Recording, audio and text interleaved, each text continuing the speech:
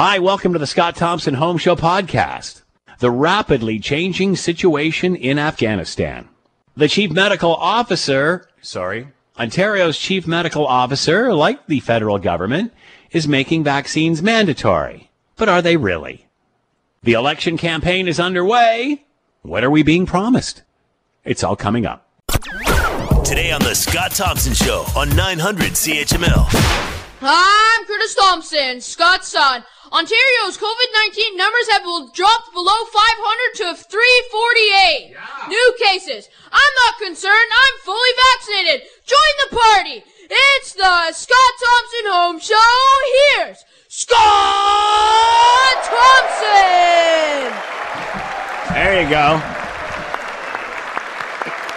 How do you keep your phone tucked in your pants that way? You know, I've got on track pants and I put my phone in and my pants fall down. You know, he's like tucking it in his six-pack there and it stays. How does that happen? Good afternoon. It is 12:10. It is 900 CHML. I'm Scott Thompson. Will Erskine back at the station, keeping the Scott Thompson Home Show between the pipes. Jump into the conversation. We would love to hear from you. Lots of ways to do that. You can send us a note via the website, Scott Thompson at 900CHML.com. All right. As you've seen, the images are just absolutely horrifying of people trying to get to the airport in Kabul and only to find there is no seat on a plane out and literally clinging to the sides of a U.S. military jet on its way down the runway. Horrifying images that I'm sure have made an impression around the world. The situation is rapidly changing in Afghanistan, as we know. Allied forces pulling out, and many are saying that they did not think this would happen as quickly as it did. Lots of questions to be answered. Let's bring in Reggie Cecchini, Washington producer and correspondent with Global News. He is with us now. Reggie, thank you for the time. I hope you're doing well. Good afternoon. First of all, Reggie, let's talk about these images and what we all saw the other day, these horrifying images from the airport in Kabul. How is that going to make an impact around the world?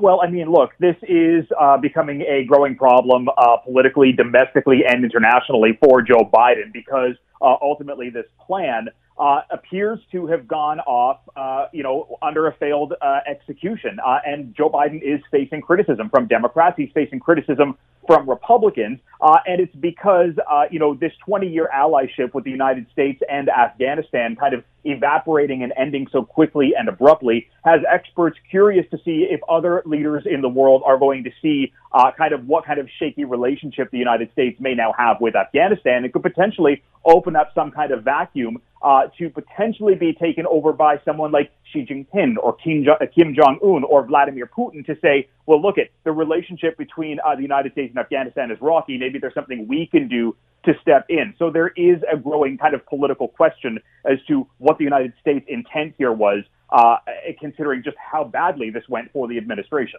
Other allies had pulled out a while ago, including Canada. Many are saying that they anticipated this would happen or there would be some sort of resurgence, but not as quickly as it has happened.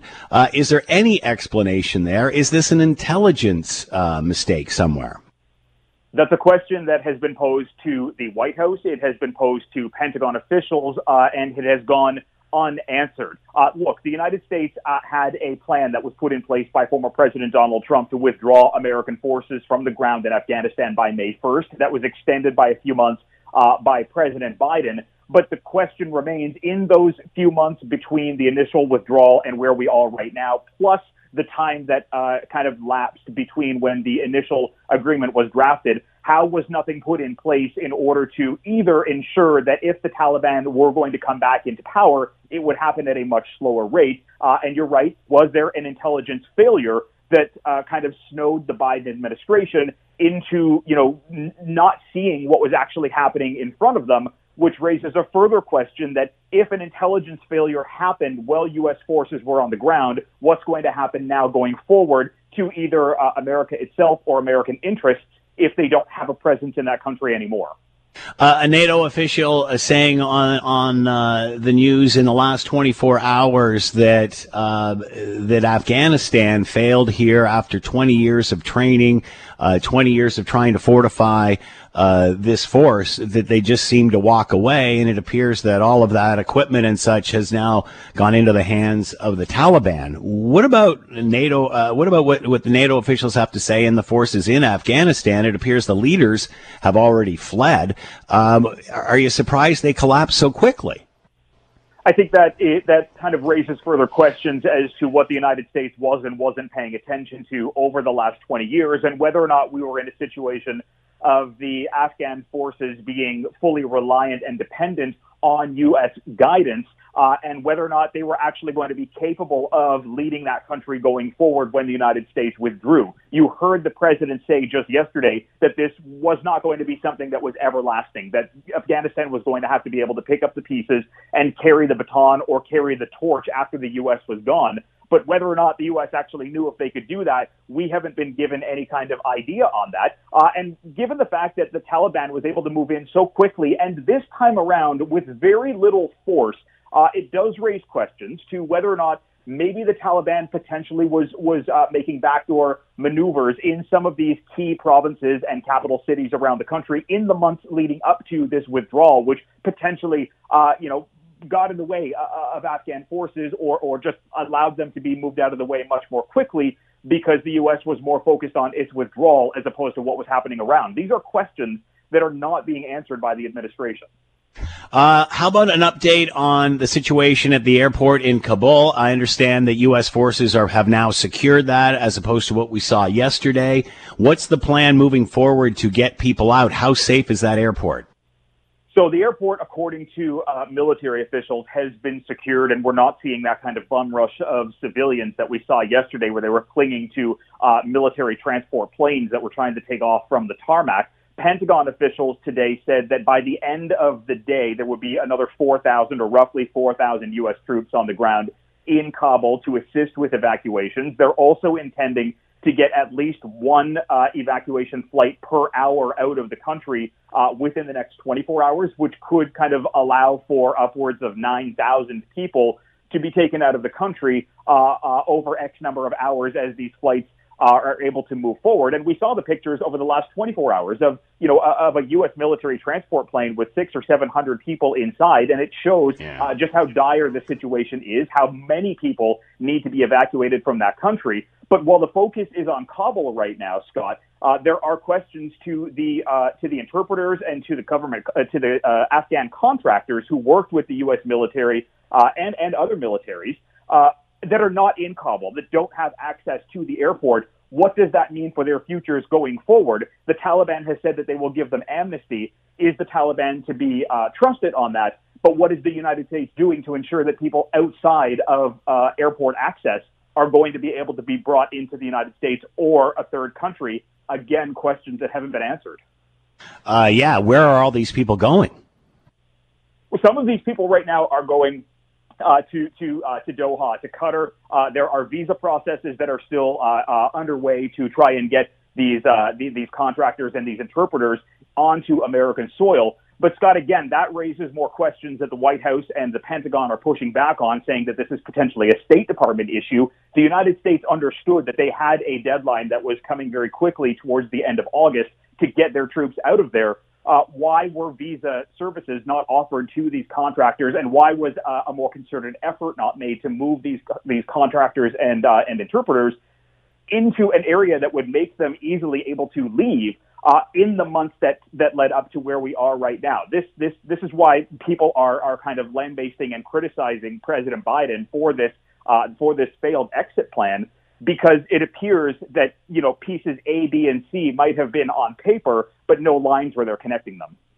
How many troops are there now, U.S. troops? You were talking about more coming in towards the airport to fortify the situation there. Are those brought in, or are they just redirected from other parts of the country? These are going to be brought in because, remember, under former President Trump, he withdrew the number of U.S. troops on the ground in Afghanistan to around 2,500. We're now looking at having roughly between 3,000 and 4,000, possibly a few more than that on the ground. So these are going to be troops that are brought into Afghanistan to assist with an evacuation effort. There is nothing that has been kind of discussed in any kind of limited scope when it comes to any kind of battle, and that is because the Taliban have said that they intend to move forward without any kind of hostile nature. Taliban leaders just gave a news conference not all that long ago saying that they intend to try and call a truce, with internal struggles and with external relations. It's still to be seen if anybody's actually going to recognize the Taliban as a legitimate government here. But for the U.S., they are simply bringing troops in to try and bring people home, understanding that they are in the waning weeks now of what is supposed to be a boots on the ground situation. So many have asked, is this a new Taliban? I mean, they appear to be looking for more credibility. They've already declared that the aggression is over. There's reports that they've asked women to come and join the cause, this sort of thing. I mean, do you believe any of this? How do we interpret this?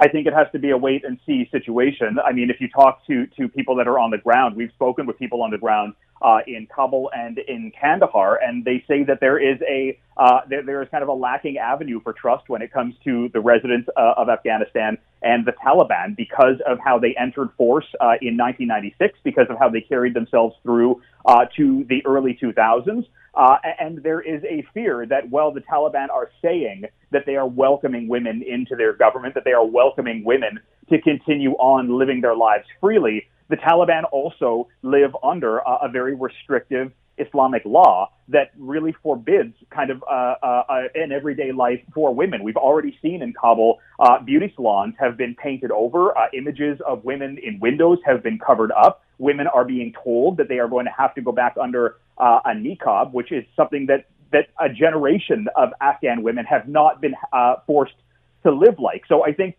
it is going to be seen whether or not this is a new Taliban, but the Taliban is also going to have to be under a recognition that for the last 20 years, there is a new generation of Afghan people who are educated under a westernized system that could potentially give some resistance.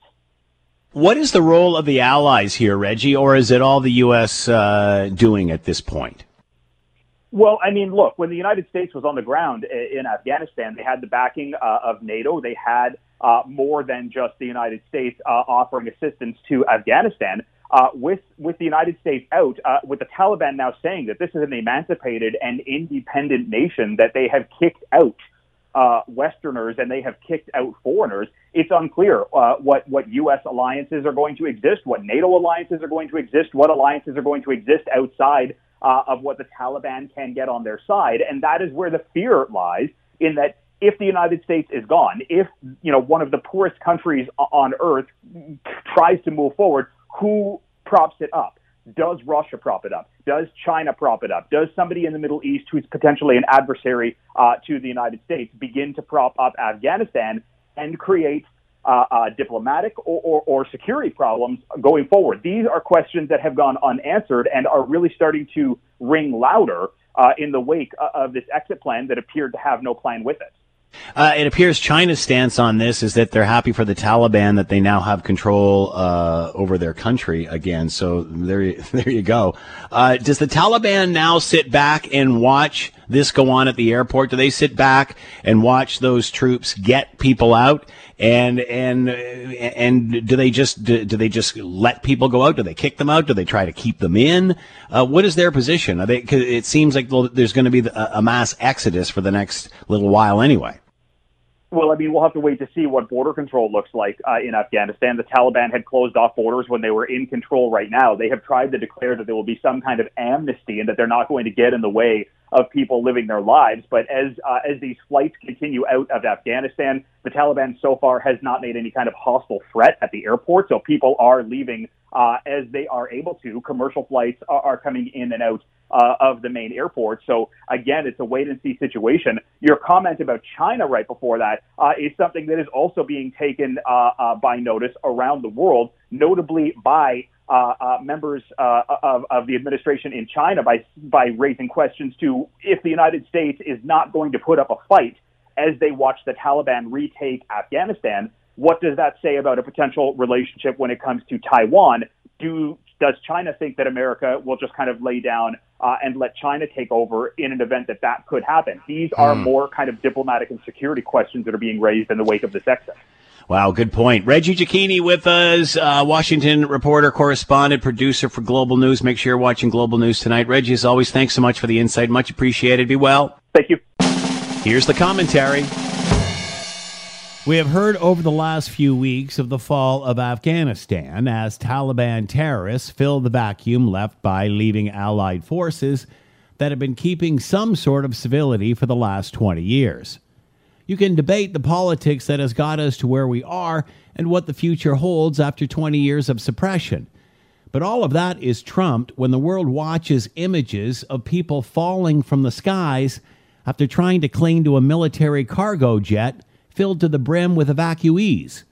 The images of those running for their lives to make it to the airport only to find no seats available reminded us of what it must have been like for those scrambling to board a lifeboat in the last moments of the Titanic.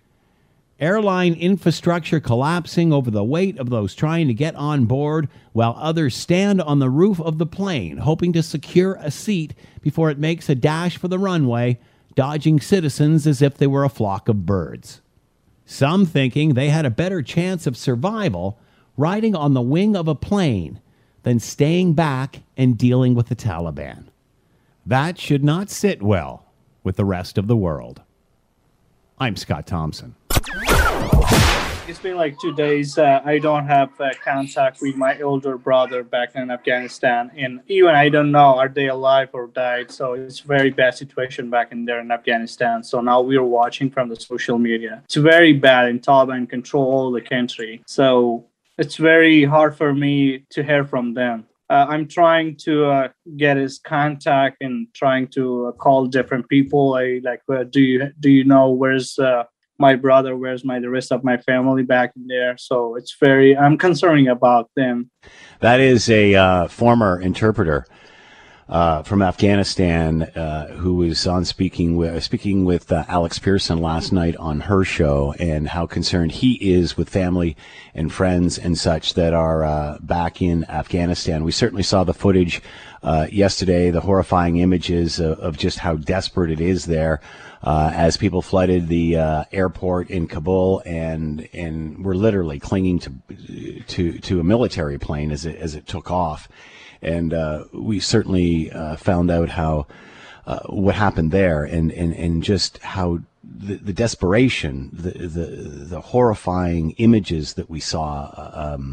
The rest of the world has to be watching and just shaking their head and wondering where we go from here when it comes to Afghanistan.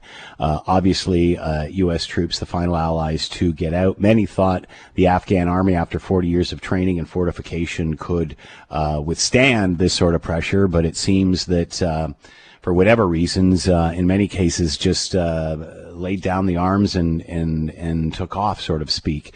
And here we have images of the Taliban, terrorizing towns in the equipment that was left behind. Where do we go from here? Let's bring in Stephen Seidman, Norman Patterson School of International Affairs, Carleton University, and is with us now. Stephen, thank you for the time. I hope you're well. Doing as well as I can, given what's going on around the world. Talk about these images that we all saw yesterday. What kind of impact does that have around the world? What does it do for the discussion? Endings are never easy, and the problem, of course, is that this thing ended faster than people expected. I guess the thing to think about is it better to have a few thousand people at the airport and some people, doing desperate things with, trying to climb on these planes, or having a bloody battles in Kabul? I mean, people are predicting this civil war to drag out, and it ended mostly pretty abruptly. I mean, it's going to go on. This is not the end of violence in Afghanistan, but it could be much worse. If people look back to what happened in the battles of the civil wars of the 1990s, but it's depressing, it's saddening, it's frustrating, it's angering that the United States did not prepare other ways to get people out of the country. Maybe they should have kept the Bagram airfield open longer and used that as a way to evacuate people. But this all happened a lot faster than people expected. President Biden saying that it obviously happened a lot faster. How does that happen? Again, it's not like this is the first rodeo. We've been there for 20 years, or the U.S. had been. Is this an intelligence failure? They didn't realize how mobilized the Taliban already were. And again, it's 20 years of training here that just all seem to be for naught. Well, the training wasn't about how to get the politicians to provide money to the troops and ammunition and all the rest. I mean, the failure of the Afghan troops this spring was of two things. One was they weren't getting the support from the Afghan politicians that they should have been getting, but it's one thing to train a military, it's another thing to provide logistics and all the rest of it. And the second thing is that when Trump signed the deal last year, that sort of put the writing on the wall that this thing wasn't going to last for much longer, and Biden reinforced that writing on the wall when he came into power. And so why would you fight? And so to be the last person fighting for your government when the government itself is not all that interested in fighting for itself. And so the reason why this is surprising because we didn't know about the big intelligence failures. We didn't know that the Taliban had signed deals, or not signed but made deals with all kinds of actors in the country that allowed the military to turn over the weapons pretty quickly. That was a very dynamic process. People learned from what happened the day before that. And so it was increasingly the folks in the Afghan National Army who realized, if I don't make this deal, I'm going to die, and then somebody else will make the deal that will leave me hanging. So I think overall it was normal to be surprised by this. But I think that there could have been better preparation for the end game, even though it happened much faster. So that's where the failure lies, in that there wasn't more process or plans put in place to deal with this sudden demand to leave the country. We were hearing that many didn't want the help. How do you balance all this? Well, I think that it's easy for the Canadians to blame the Americans, but Canada too should have been working on not just the past month or past couple months, but they should have been spending the past ever since Trump made that deal last year. There should have been an effort to identify those folks who wanted to pull out and start pulling them out.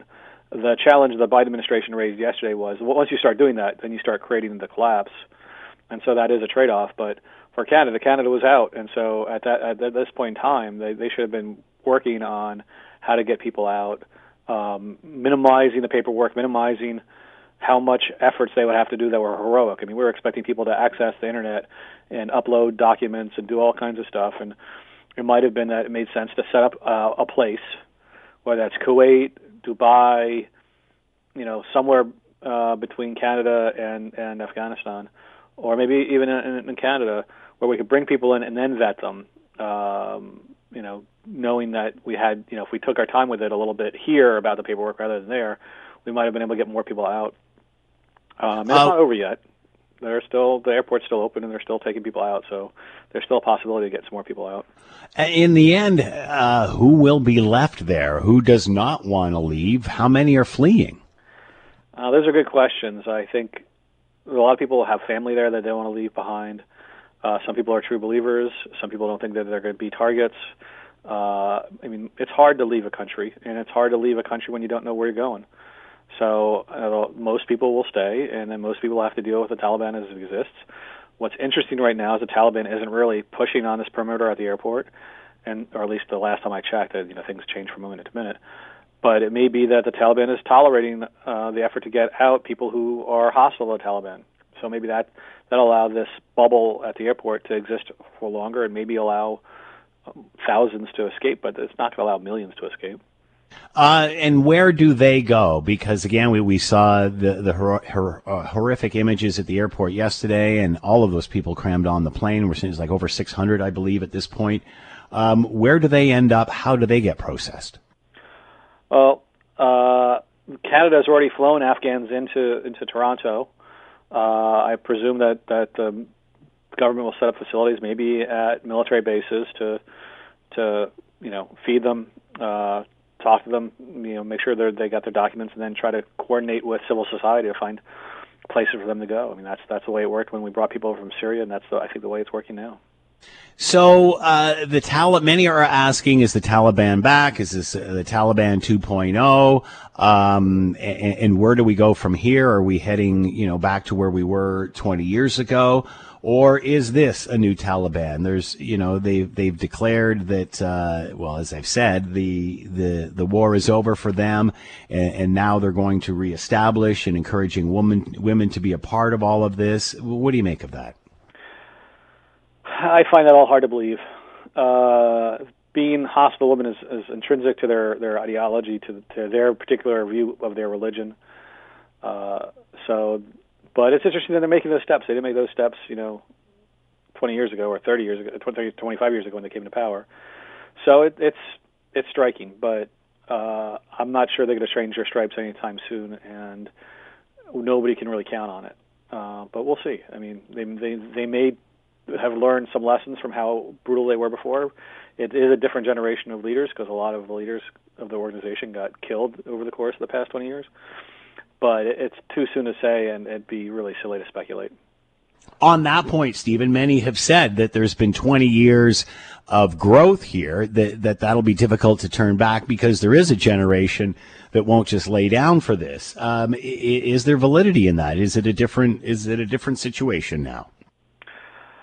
Well, if you take a look at pictures of Kabul in the 1970s, they look pretty modern, and then 20 years of war and 5 or 7 years of Taliban rule made a big difference on that. So I'm not going to be wildly optimistic to think that the progress that was made and the changes that were made can't be wiped out by a very brutal regime. So it's going to be on the Taliban to persuade people not through their words but through their deeds over the next months and years that they are a different version of themselves.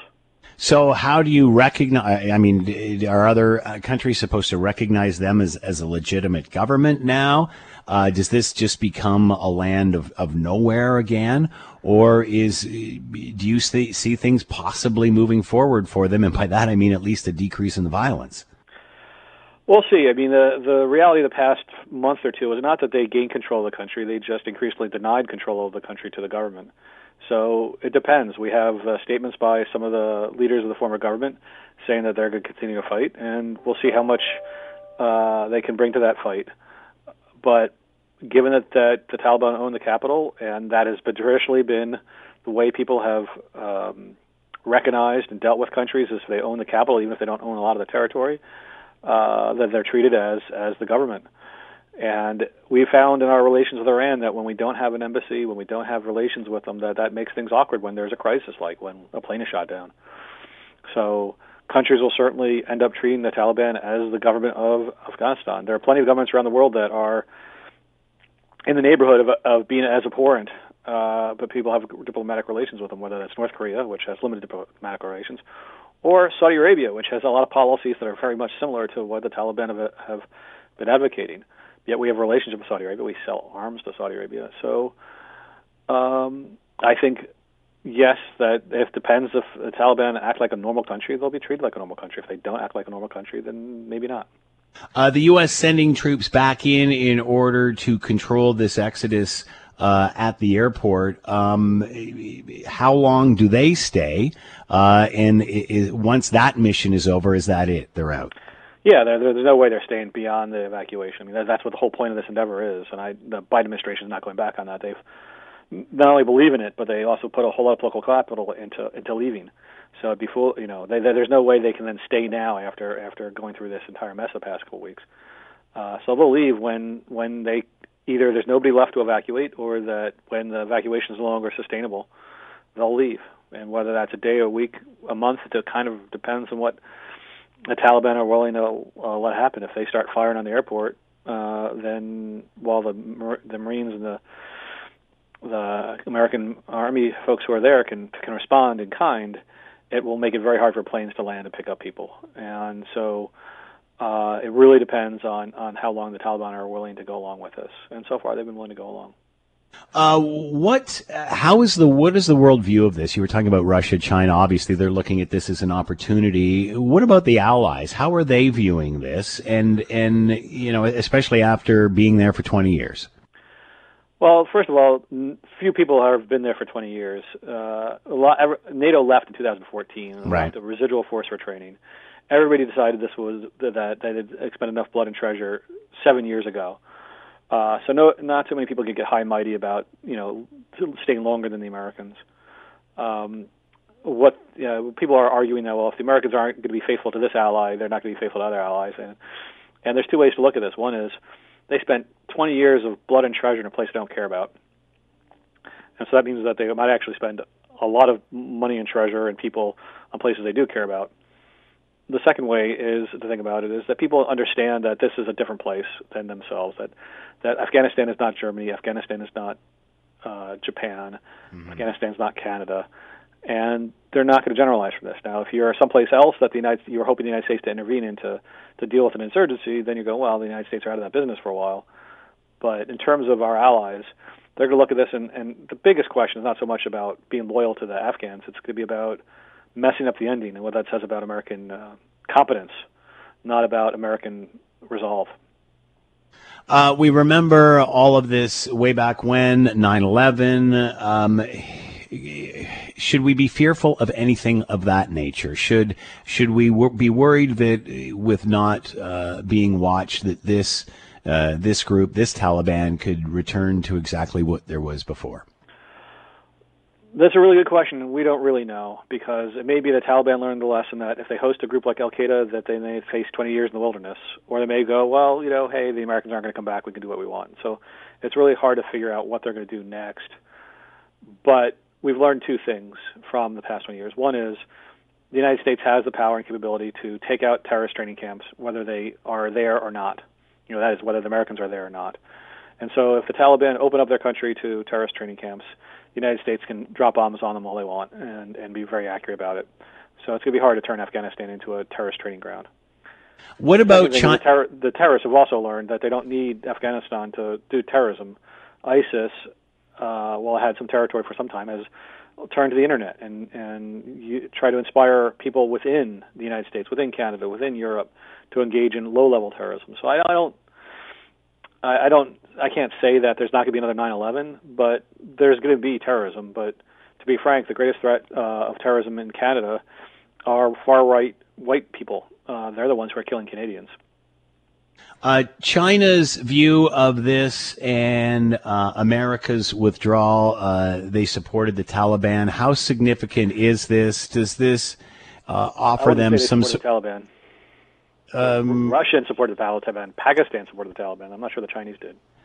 From what I've read, they're not condemning the Taliban for taking over the territory that they thought was originally theirs. Is that accurate? They're not crying in their soup about it. The Chinese are probably happy that we're being embarrassed. But does this give them any reason? Their own Islamic fundamentalist problems. I mean, their whole incredibly oppressive war against the Uyghurs in Western China is about a group that is Muslim, and so I'm not sure there's going to be a whole lot of a strong basis for good relations. They can find ways to get around it. They can try to have trains that go through Afghanistan. They can try to get rare earth metals out of Afghanistan, but they're going to find Afghanistan to be a difficult place to work with. So I'm not fussed about the Chinese taking advantage of this in terms of somehow having a great new ally. The Chinese already have an alliance with Pakistan, so they already have what they need in that part of the world. Moving forward in the short term, what do you think we can expect to see in Afghanistan? A lot of uncertainty. We don't know what the Taliban are going to do. We don't know what people who we've left behind are going to do, whether they fight the Taliban, if they flee, if they, what their behavior is going to be. It's really uncertain. And Pakistan right now is very happy about what happened. They're declaring victory because this is what they've wanted all along. But I think the Pakistanis are going to be surprised to find that suddenly they have a lot less leverage over the United States now that the United States no longer needs Pakistan for its war in Afghanistan. Stephen Seidman with us, Norman Patterson School of International Affairs, Carleton University. Stephen, as always, thank you so much for the time. Be well. My pleasure, Scott. You're listening to the Scott Thompson Show podcast on 900 CHML. I am issuing a directive to require COVID-19 immunization policies in hospitals, home and community service providers, and ambulance services. That is Dr. Kieran Moore, the Ontario Chief Medical Officer, saying that as of September, policies need to be in place for hospitals, healthcare, paramedics, long-term care, and also education. Proof of full vaccination is mandatory, or you can provide documentation, medical documentation as to why you cannot be vaccinated, go through education sessions why you should be vaccinated, and if you still choose not to be vaccinated, we'll have to undergo regular testing. Very similar to what the federal government has announced, although they have not said what they will do with employees who refuse to be vaccinated at this point. But again, at the end of the day, everybody's requiring proof of vaccination or some sort of policy trying to get everyone vaccinated.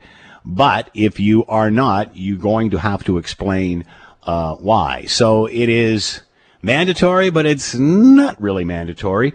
Also went on to say third dose available for the most vulnerable. That includes long-term care. And they're pausing on the roadmap to reopen beyond step 3 of where we are now. Let's bring in Dr. Ahmad Khalid, health policy expert and advisor, medical doctor, and of course knows a lot about health systems and policy and is with us now. Doctor, thanks for the time. I hope you're well. Thank you, Scott. Thanks for having me. Your thoughts on what we heard from Ontario's Chief Medical Officer just moments ago? It's not very surprising, Scott. We knew this was going to happen. We've been alerting the public about the Delta variant and the high rates of infectious diseases that are happening due to Delta variant. So I think that the remarks are very much aligned with what the experts have been calling for, which is that not lifting off all the provincial restrictions that are currently in place, but more specifically as the fall is around the corner. I know nobody wants to hear that we want to stay in the summer spirit, but fall is around the corner where people are going to be more indoors and schools are reopening. There is a concern with the rise in numbers because of Delta variant that if measures are not put into place now and we don't prepare ourselves, we might be back in a much more dire situation than we are right now.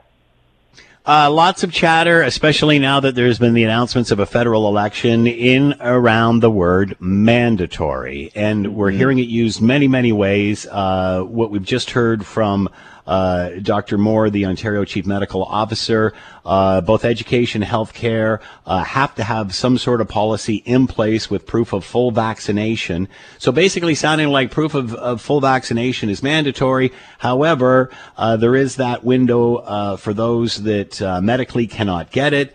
Have to show documentation why, go through an education session and regular testing on an ongoing basis. Will that be the norm moving forward, you think? Because it seems, although politicians are trying to parch all this, they're basically all saying the same thing. And with 82% vaccinated, how much farther can we get? Well, I think this is the battle between science and sort of constitutional rights. So the Ontario government doesn't want to infringe on people's constitutional right of mandating them to get vaccinated. And so they're trying to find a fine balance between that, forceful mandating people to take the vaccine, but at the same way protecting population health. And so the right for you not to get vaccinated is there. However, in the spirit of protecting others around you, whether that is patients or students, it is the universities, hospitals, healthcare facilities are now mandating or putting forward policies to mandate people to have vaccination. What does that mean? It means that if you're not vaccinated, you're going to be undergoing many rapid antigen testing, which are uncomfortable, and I think they're meant to serve the point, which is that get vaccinated. It's almost saying you should get vaccinated, but if you don't, here's what the punishment will be, in other words. And punishment maybe is an extreme word, but the point here is that it's very strong positive reinforcement for people who are not getting vaccinated to get vaccinated, especially that this choice of not getting vaccinated has an impact on others around them. So we're seeing in Ontario over 81% of the population with one dose, over 73% with the second. Obviously, we've chatted before about what a great uptake this is. If you consider, and again, these are just my numbers, Ahmad, so I don't even know how close I am, but let's just assume 5% are anti-vaxxers and there's nothing you're going to say. or anybody's going to say to convince them otherwise. Say another 5% who, for some medical reason, are unable to do that. That takes us to 90%. Are we overanalyzing getting the last sort of 5% of the population vaccinated? You bring up an excellent point, Scott. We have actually incredible rates of vaccination. So overall, I will say that we're doing very, very well. I mean, compared to the rest of the world, we're in the lead. So we are doing exceptionally well. That's important to say. The question so much now is not about, getting that last 5% people vaccinated. The question is those variants are becoming more dangerous. So now we're facing with the Delta variant. We don't know what's next. And so the question now becomes, from a health policy perspective, is how do we actually ensure that we still have mechanisms in place to protect us in the future? One of those is we need to mandate that everybody has the vaccine. Great. What else can we do? Well, if it's a hospital, it's a school setting, let's make sure the ventilation is up to standard and it can handle, the virus and its impact on our respiratory system. 3, we need to be looking at booster shots. Are they necessary? If so, when and how should we be administering them? And 4th, which the government already talked about today, is this idea of 12-year-olds being vaccinated. Right now, when they turn 12, they can get vaccinated. We're following what British Columbia has done and has shown not to have any associated effect. The point I'm trying to make here, Scott, to your question is that it's only one element to make sure as many people are vaccinated as possible. We need to continue that battle, making sure even the 5% get vaccinated. But while we do that, we also need to be making sure that other mechanisms are in place, because although we're only dealing now with Delta variant, we don't know what the next variant might look like. And so the mechanisms to protect us need to be in place. Obviously, as you said, Doctor, the vast majority of Ontarians have already been vaccinated. Sort of the unknown here, especially with going back to school, is those that are under 12. For obvious reasons, they're not vaccinated yet. Do we know anything more on when that would change, when we will see approval there? For example, by Christmas, will we start seeing the lineups for kids to get vaccinated under 12? I actually think it will be much sooner than Christmas. The data is coming out as we speak on some preliminary studies that are happening on people under the age of 12. And so I think the government will be reviewing that very closely because, again, I've said this from day one of the pandemic. We need to stop thinking about the pandemic as something that will happen and then it will go away forever. We need to think about how do we live in a world where pandemics are on the rise. So it could be COVID-19 now. It could be something else within a year. So the real question here becomes is that can we develop vaccines that are safe for children? Can we make sure that our schools, ventilation systems, and social distancing practices can be put into place? How can we adapt our daily living to accommodate for the rise of pandemics and other crises that might come our way? People that will thrive and succeed in the response to the pandemic are ones who actually are able to adapt successfully. People that just assume that it's a phase and it's over will struggle, and we're seeing that across the world, actually. So once we do get approval for those under 12, do you think the uptake will be proportionally just as quick as it has been for all the other age groups, or do you think there'll be more hesitancy because they are younger? A great question. I think that if we look at the evidence, we see that, a younger generation tends to be more aligning themselves with what educational messages they're getting. And this is why I think it's going to become so important that parents, teachers, people that serve an educational role in children's lives play an integral part in educating the kids about the importance of getting the vaccine.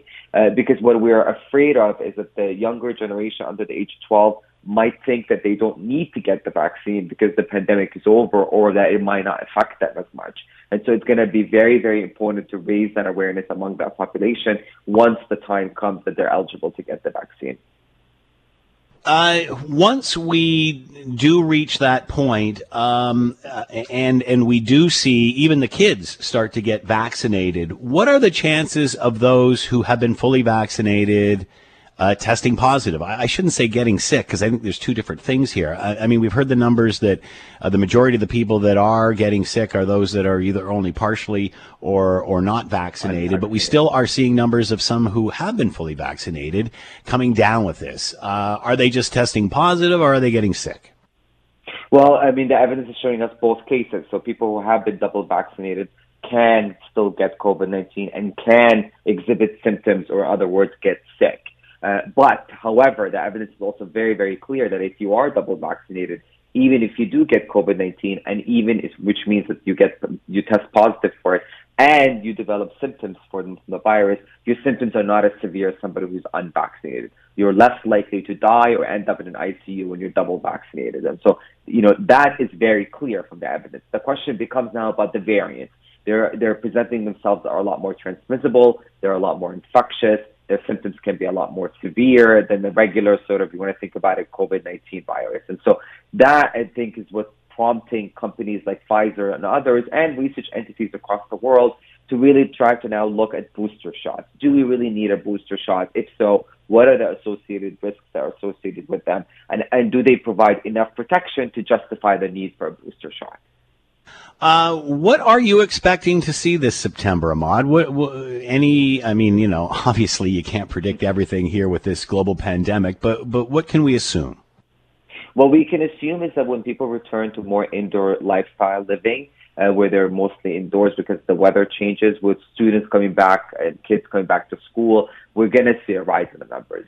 That is expected. Now, how big that rise is difficult to tell at this point. I think it's very difficult to project how much of a rise it will be. I think the government's measures today and announcement signifies and signals that everybody's on board with the same idea that we are expecting a rise in numbers, and therefore we need to be prepared. I think it's very telling that the government is not lifting the reopening stages, that we're staying where we are, because they're anticipating that rise in numbers. And the last thing they want to do is have people, go to no restrictions at all to back to restrictions. I think they're trying to set the expectation of what is about to happen in the fall.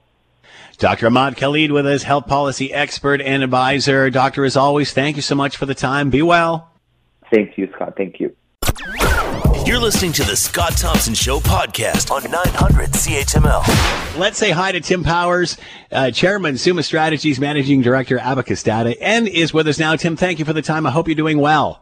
And sitting in St. John's, and you would probably believe this, from my mother's home where I'm sitting a few houses away is Alan Doyle. So I'll tell him you're getting some money for the rights to the song that you just played. Well done, very Scott. Cool. He is getting his what is it, ASCAP payment every time you come on. So that's good news for him. We're just trying to support you. Well, we Newfoundlanders like kickbacks, Scott. So that's a good one there. Thank you. Let's just stick to kissing the cod. Can we? Come on. All right. The election in full swing. I think we're in day 2 right now. Before we get into platform and where we are and all that sort of stuff, lots of chatter about mandatory vaccination. And many trying to make this a political wedge issue. Whose candidates are vaccinated, whose aren't, who's saying they are, and trying to make a mountain out of this. Also, in regard to federal employees having to have mandatory vaccination. Then the day later, we're finding out, well, you really can't do that. So for those who don't, there'll be mandatory testing and, of course, the education process and all of that, very similar to what the Ontario provincial government is talking about. How do we balance out the whole mandatory vaccine discussion during an election campaign? Get another vaccine that brings a calming tranquility to the system and sit back. It's a hard one to answer because I saw bits of Trudeau's press conference earlier today where the media were coming back at him saying, well, isn't your policy sort of the same as the Conservatives, and what's the difference? And I think he demarcated it well on day one, and then O'Toole had to come out and say that, well, no, here's what my policy is. So you had the Conservatives on the run. They've pushed back. If you're an average person trying to figure it out, it is a tad bit confusing, to say the least. I think where the Liberals will probably try and hold the line is going to say, yes, of course there would have been exemptions, but we're starting with the premise that everybody has to get it unless there's a medical reason why they can't get it. Whereas the Conservatives won't even go that far.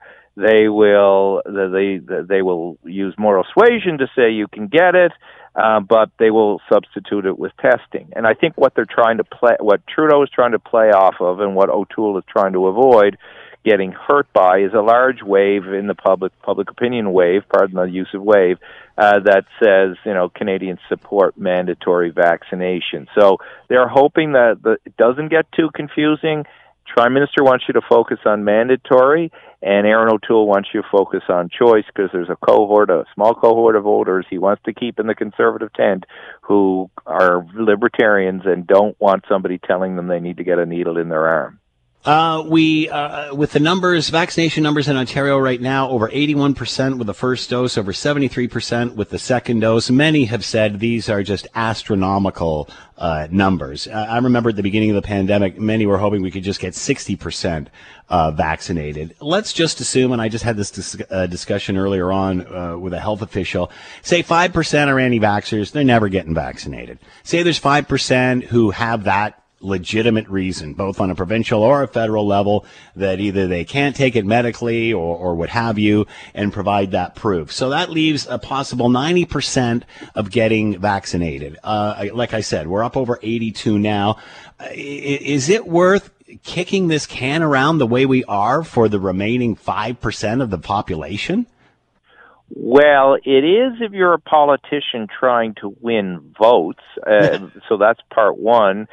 Part two, from a public health perspective, there's probably some merit in it. I mean, I've heard Dr. Moore, the Ontario Chief of Public Health, say, the more vaccinated, the better. I'd like to get it up around 85, or I don't know if Dr. Moore said 85, but I've certainly heard physicians in Ontario say 85 at second dose to mitigate the impacts of the Delta virus. So we've been hearing that for, I guess, a month or so now, Scott. So the public is kind of developing that expectation. So the envelope is going to get pushed here. And again, I wish it were not in the hothouse of the election campaign, but it is. So we all have to navigate our way through that. So I think there's a bit of a public health argument to be made, and there's certainly a political argument to be made. And I think O'Toole is hoping Trudeau will go too far, and Trudeau is hoping O'Toole will continue to have struggles justifying what it is he's trying to do. So that's where we are on this vaccine dance. It's no St. John's waltz, let me tell you. Oh, if it were. I snorted there. Gee whiz, Tim. I think you're the first person to make me do that. Like you had anything to do with it. I take full responsibility. I read an article. Get a mandatory snort vaccination. Anyway, go ahead.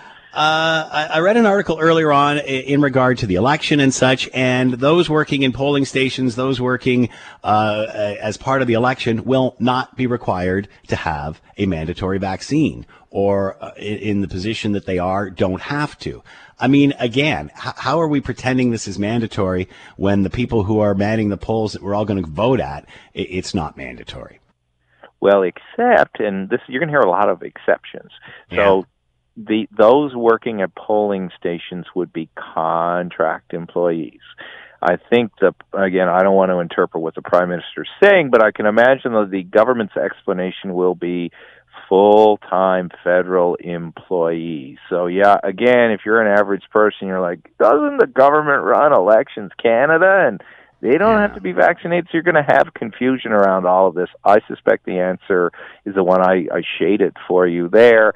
And I think Elections Canada, Scott, correct me if I'm wrong, have said, we're going to have all the PPE and all of that. So it may be like going, as it has been, to get a COVID test. You're going to see an Elections Canada worker fully kitted out, as physicians are and were. And maybe people won't see that as a major contradiction. But this thing's littered with contradictions because there are always exceptions and exemptions to rules. All right, let's talk about the policy angle of this. It obviously, NDP and Conservatives were quick out with their full policy. The Liberals, very traditionally, just putting out dribs and drabs at a time. I was talking to somebody yesterday in regard to this, and with the mail-in ballots, with early voting and such, that it's a different election now in a global pandemic. Is it wise to just filter this stuff out a bit at a time, or is it better the way the opposition has, and here's where we stand, here's what we're going to the polls for? Well, I think for the opposition it's wise, because they're going to make the critique In the early days, it all seems to be early days, 2 days in, I guess, early hours. It still seems to be that the valid question that all of the three major parties want is about securing your future. And Erin O'Toole, I think, actually says that phrase. I want to, this is about securing our future. So if you're the opposition and you're going to say the Liberals suck at this and they suck at that and they spend money here or they don't spend enough money there, you got to be able to put out comparables as to what you would do. So the early drops of their policy platforms, though I believe neither the NDP nor the Conservative platforms have been fully costed yet, that will have to come at some point, or maybe it won't, but normally it does, is part of that exercise to critique the Liberals, to say, well, they're saying this, we would do this, as opposed to empty criticism. So, and for the Liberals, they can say, well, we've been in government, Trudeau was hitting childcare, I believe, in Markham today, and so they're picking things from their budget or picking things that they've already announced that they will just wrap up in a bow. So kind of makes sense in this world that opposition lays out the stuff first and the Liberals come later, because they might want to save some gems for later on if, they need to encourage voters to go further so the Prime Minister can try and get the majority he so covets. What stands out for you from the NDP platform, what seems to be making all the headlines, is taxing the rich, the ultra-wealthy? Yeah, and Mr. Singh dropped that here in St. John's last week. Yeah, and again, so it's the contrast Mr. Singh wants to show. He's saying we need an activist government, and somebody's got to pay for that activist government. And in his words, or his thinking, it may as well be the really rich people who, according to Mr. Singh, have done really well in the pandemic. So we're just going to claw back some of what they earn to pay for our programs. Whereas Mr. O'Toole, a lot of what he's dropped is around tax credits and innovation and such, very more Harper-esque platform. It's like, I don't want to stymie business, but I also want fiscal rectitude. I want, people to have choice in what they do. So we've seen those contrasts, and then in the middle is Mr. Trudeau. So I have not been surprised, sorry listeners, by anything in the platforms yet. And there's some gimmicky stuff in the Conservative one that I, as a small business owner, like, and that's what they want me to like. If you're an activist on the left who believes in pharmacare and, who believes that the wealthy earn too much, then you're going to like Mr. Singh's. And so there's something there for everybody who has an interest in the issues that matter to them.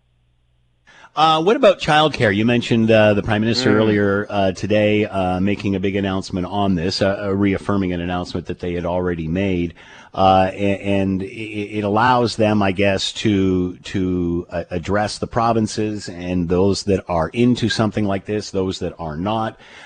We hear traditionally Alberta, Ontario not interested in this. However, Minister Lecce has sort of, there's an olive branch there, and it looks like they may work together. How big of an issue will this be in the election? Well, Justin Trudeau was trying to make it a bigger issue this morning because, of course, Mr. O'Toole has a different view of how child care should work. He's leading the traditional Conservative critique, and it's not an unfair one at this juncture that the Liberals have promised child care, and they've not delivered, and don't believe them. We'll let parents have choice in child care, back to the Harper model. But this is going to be a key battleground, I think, particularly among voters that the Liberals and Conservatives want. Voters who come from families with young children, many of them in and around your area, in some of those bigger urban and suburban ridings in Ontario, for whom, and British Columbia and Quebec, Quebec less so, where child care is a real issue. Affordability is a real issue. So I suspect this battle will continue and pick up. Trudeau tried to inoculate himself against the criticism that the Liberals never deliver on child care, and everybody cites the Red Book of John Chrétien in 1993. So how did the inoculation work? Trudeau ran around the country, as you know, and did a number of these child care announcements with premiers before the election. Did one here in Newfoundland with Dr. Fury. He did one in Nova Scotia with Premier Rankin, one with Mr. Legault, Premier Legault in Quebec. So he's trying to say the money is coming, it's real, and you need to elect us if that's an issue that's important to you. We haven't heard many times during election. We don't know what is going to be the issue, and in world politics, which springs up. Obviously, those terrible horrific images of the airport in Kabul yesterday. Will Afghanistan come into any of this at all, or is it just way into the weeds for most in what seems like an unsolvable problem? Well, I would. You're probably getting this too. I mean, I've been home here in Newfoundland for 2 days, and we're a very active political province, as you know. And what I hear about first is Afghanistan. What I hear about second is the federal election and the normal Newfoundland and Labrador cynicism, and that's coming from Liberals and Conservatives. Well, we all know why this election is happening because the Prime Minister wants a majority. True or not, that's the cynicism that comes to the fore. I think the thing with Afghanistan is this, that there's a strong Canadian connection to Afghanistan. If these stories and that horrible image of people hanging onto that USAF jet continue throughout the course of the election, that could present some problems. But all, conservatives and liberals have had a history where have governed during our time of involvement in Afghanistan. So I don't know what precisely where blame would be affixed and what the blame would be. I know there's a lot of concern among veterans and former diplomats and others, and the Afghan diaspora in Canada to get people out, and that's a general human rights concern. But do we still have these images in 34 days or 33 days? I think that will determine where this may play or not play and how effectively the government of Canada deals with this. And God forbid that there aren't any more deaths, because that could impact this too. How much of this takes away from the actual policy and campaign itself, which, obviously will touch on energy, climate change, and issues that are more important domestically? Well, I think our role in the world, right, is an important one. So it's being discussed in the frame of Afghanistan. The Prime Minister can try to drive it into the frame of climate, where he thinks he's, on pretty good ground there. Look, as I say, we're in day 2, early hours. So vaccines, that's an important issue related to COVID. It's probably more granular than it needs to be at the moment, but it is because people are trying to score political points. We're into childcare, which is social policy today, important social policy. I think we're going to hit everything, but we'll see where things will stick. I mean, they're all trying things out right now, right? Nobody's really made any big mistakes thus far. I think when the first big mistake gets made, you might see a focus on whatever that area is. They're skirmishing now around trying to find that mistake or cause their opponent to make a mistake. Are you expecting a high or low voter turnout? Are people interested in what's going on and what the leaders are saying on a daily basis now?